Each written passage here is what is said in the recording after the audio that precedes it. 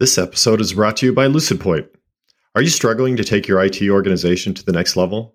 We help our customers do so with confidence. Turn your vision into reality. Call LucidPoint today. Welcome to the Quick Take Podcast, the show where you get targeted advice and coaching for executives by executives. I'm Susie Tomanchuk. And I'm James Camps. Give us 15 minutes and we'll give you 3 secrets to address the complex topical issues that are challenging executives like you today. Hey, James, how are ya? Susie, it's good to see you. You as well, as always, in our virtual world. And I know it. Weren't you wearing that the last time we saw you? Good one. I'm just going to ignore that and move on. So I was thinking about today and what we were going to talk about. And it really struck me. I was watching the news last night and they were talking about some of the things that people are saying now that they've gotten used to in our old world versus our new world. And I thought that'd be really interesting for us to even kind of dig into some nuances that we're not aware of. And what came to mind was, to kind of put this in context, is remember that video from way back of that guy that was on BBC Live and his child came into the room? Oh, that expert, and he was trying to give an interview and his child came in and the nanny came running after. Yes. And I remember seeing it and being like horrified for him. It's a live shot. Like, you shouldn't know, like, you have another world. You are in your seat. And I've seen it recently. And what I didn't realize is like he pushes his kid aside. And I'm like, what a horrible. So you see it so different now because that's our world. And so things that shift. So let's talk about that. What's shifted? I think the most compelling thing about that is that made the news. Yes. There was a guy who was doing an interview of some kind, and his child walked in. And that was like top of the news for a long time. Globally. That wouldn't make the news today unless that kid walked in with a polar bear. I mean, that happens all the time. And you're exactly right. So many things have changed. And I think as leaders, it's super important for us to acknowledge that, because I think we have some expectations of the way that our employees are going to behave and the way that we behave. And if we don't acknowledge that things have shifted, I think we will be less effective. And to finish that thought, it's not like kids these days or millennials, it's not that I'm hiring a different subset. The world in total completely has shifted.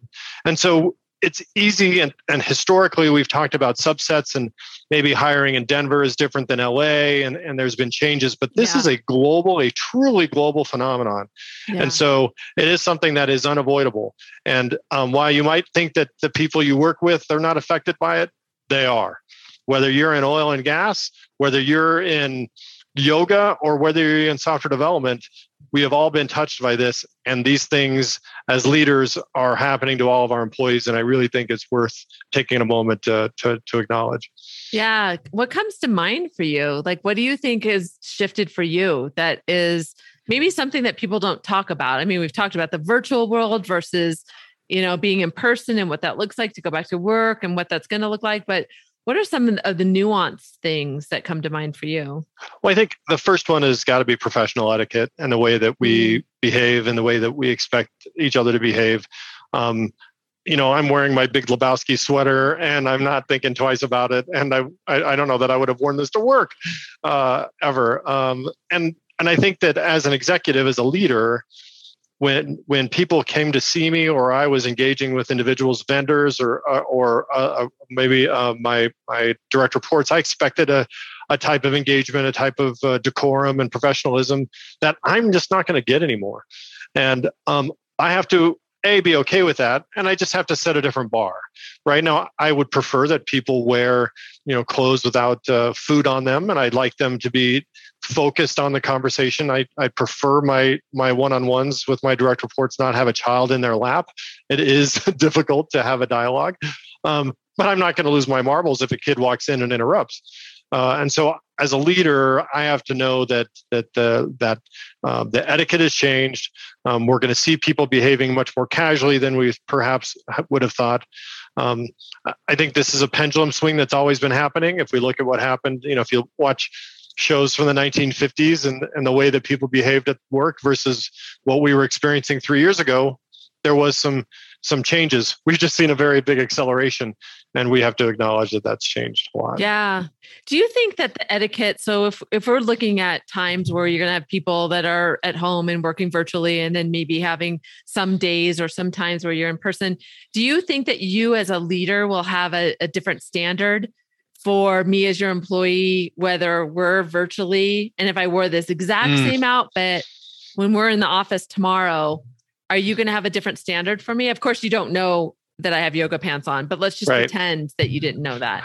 I think like a lot of things, we have to be aware of these biases that are going to occur. I've been in this role as a leader, as an executive for many years, and I'm going to have some preconceived notions about what you wear based on years of experience. And so, I will think that. And as a person who is very aware of fashion, and I enjoy, as you and I have often spent time talking about fashion, I would notice that you wore something the same. Now, I can acknowledge it, internally. Do I need to think less of you because of it? No, why should I? And maybe I would have in the past. And so again, just like any other bias, I think we have to be aware of those things, and that things are different and have changed. And there was if you were not wearing a blue suit every day for 5 days in a row, in the 1960s, then you were a freak. So I don't know. We've definitely seen a way things have changed, and I think what we expect out of people's attire is definitely moving in a different direction. Yeah. Before we move off of etiquette or attire, though, what really occurred to me the other day was I haven't worn heels for for sure. I have off and on over 2 years, but I did recently put some on, and I don't know how to walk in them as well as I used to, because you're out of practice. Sure. And I know that may be a foreign concept to you, but I'm naturally now I'm like, I don't really want to go back. Like I think I'm going to change my style a bit, because it's kind of like, why? And I don't want to relearn some things. I certainly think that, heels, heels for you. I think there's some boots that I've worn that are wildly uncomfortable that I've thrown on occasion. I'm like, these are awful on my feet. And you have to question, why am I wearing them? Now, in many cases, I'm wearing them for me and not for anybody else. And so I will endure the pain. But there are things like, we could talk about whether it's heels, whether it's ties, whether it's sport coats, whether it's there's so many things that I think the genie, if you will, has gone out of the bottle on. And I think, we can talk about etiquette. Maybe that's part of a bigger bubble, but there are these, I think, mores and cultural norms that I think we're going to see dissolve. We could spend a lot of time talking about, hey, we're okay with Zoom now, and I'm okay with leftovers where I wasn't before. But I really think as a leader, there are these things that we are going to see change, and it is a lot about professional etiquette. I think attire certainly, and those strange little things. But I also think hiring and what the expectation is of an employer is changing, whether we like it or not. And I think you're going to find just interviewing is going to be different. I think I saw a little vignette the other day where a guy was doing an interview in a suit and a jacket, and he had to get up because his son walked in the room, and he was wearing a pair of Bermuda shorts, and the interviewer, the guy from the company, said nice shorts, and the guy was mortified, and he stood up and he was wearing the same shorts. And so I think that's just, we're in a different place than as executives. And so your company is going to look at these things differently, and we have to expect that. I think I talk about work from home no differently as a firm. We need to look at working from home no differently than we have looked in the past of bringing your dog to work. There are people who absolutely have to bring their dog to work, and they're going to look for a company that allows that to happen. Yeah. Now that's been going on for years. We're in Colorado, Boulder. Half the companies let you do that, but it's not a law by any stretch. Yeah. And you know what? If it's important to me, I'll find a company that does that. Working remotely is going to be the same thing. There are going to be firms that are 100%. No way. You got to be brick and mortar. You're in the door, and that company is going to pay the penalty of having a smaller population of skilled resources to choose from. And that's completely fine with me. That's called capitalism, and they should have the right to do that. But the companies who are saying, hey, it's 3 days a week at home, 2 days a week on average, and we're even going to give you a camera and a little hot pot for your desk. Those companies are going to have the opportunity to hire differently. And so that's the etiquette that's impacting us in a real way.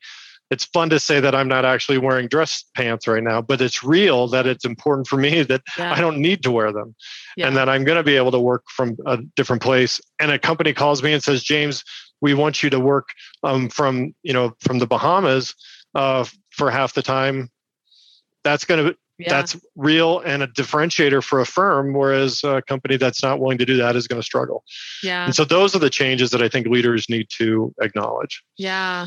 I also think just from a leadership development perspective, it was different when we were always in the office and there was different things that we learned about presence and holding space and listening. Like there's a whole new set of things that we've learned. Absolutely. And ways to develop that are going to be different that we don't even know yet. I couldn't agree with you more. And I think it's interesting that we haven't seen, or we have seen, and I just have ignored it. There's got to be an executive. Well, let's look at it this way. Toastmasters has to have a Zoom component of their programming. Yeah, for sure. There needs to be some conversations around how to have executive presence, how to have poise and be a good communicator in a world in which I'm on a video camera. Mm-hmm. Now, I'm not saying I know what those are, and I'm not saying I need to act like I did 2 years ago on camera. We just agreed that that ship has sailed. But that doesn't mean there are not ways for me and you to have an effective engagement. And there are ways for us to ensure that, even though I'm not going to be in the same room with you. Yeah. I've got to build that rapport. We've got to think about ways to do that going forward. And I think that's just that's this whole, this professional etiquette world is shifting considerably. And I think we need to look at it as a series of takeaways of what does it mean to be professional in a world in which, and I think it's bigger than Zoom, it's bigger than remote. Yeah. It's what does it mean to act like a professional post-COVID? And I think that is the takeaway, is that we should be thinking about the ways that we behave, act, and manage in a post-COVID world, and make sure that we haven't, we're not looking at, we're not forgetting that things have changed on us. Yeah, I guess, and also just to put another angle on it, as we kind of put a cherry on top, is if I look at it from an employee perspective, I need to be really clear about what is important to me.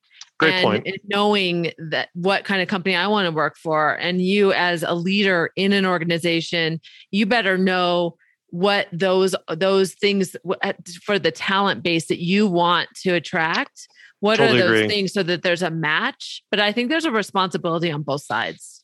Yeah, and I think that's a great segue, into maybe our next segment about, the Great Resignation, which is what is happening in our society, where the workforce is getting the opportunity to get off the hamster wheel for a moment and take a look at what's happening and take it and truly change the way that they look at work. And so as employers, we need to be aware of that, and because employees certainly are. So, let's pick that up next time on our next topic, which is, what does the Great Resignation mean to you? And I think I've been telling my people, we need to reinvent the glue that holds our firm together, because it can't be what it was before. So what's the new glue that keeps us effective and cohesive? That's a good next topic. Yeah. I think we have a title. The new glue. The new glue. What is your new glue? Yeah. Love it. All right. Till next time. That's my new book. It's available at Barnes & Noble. We'll go and get it right now. Right now. All right. See you next time. Good talking to you. Take care. Thanks for listening to this week's episode of Quick Take, where we talk about the questions that are on the minds of executives everywhere. Connect with us and share what's on your mind. You can find us on LinkedIn, YouTube, or whatever nerdy place on the internet you find your podcasts. All the links you really need are in the show notes.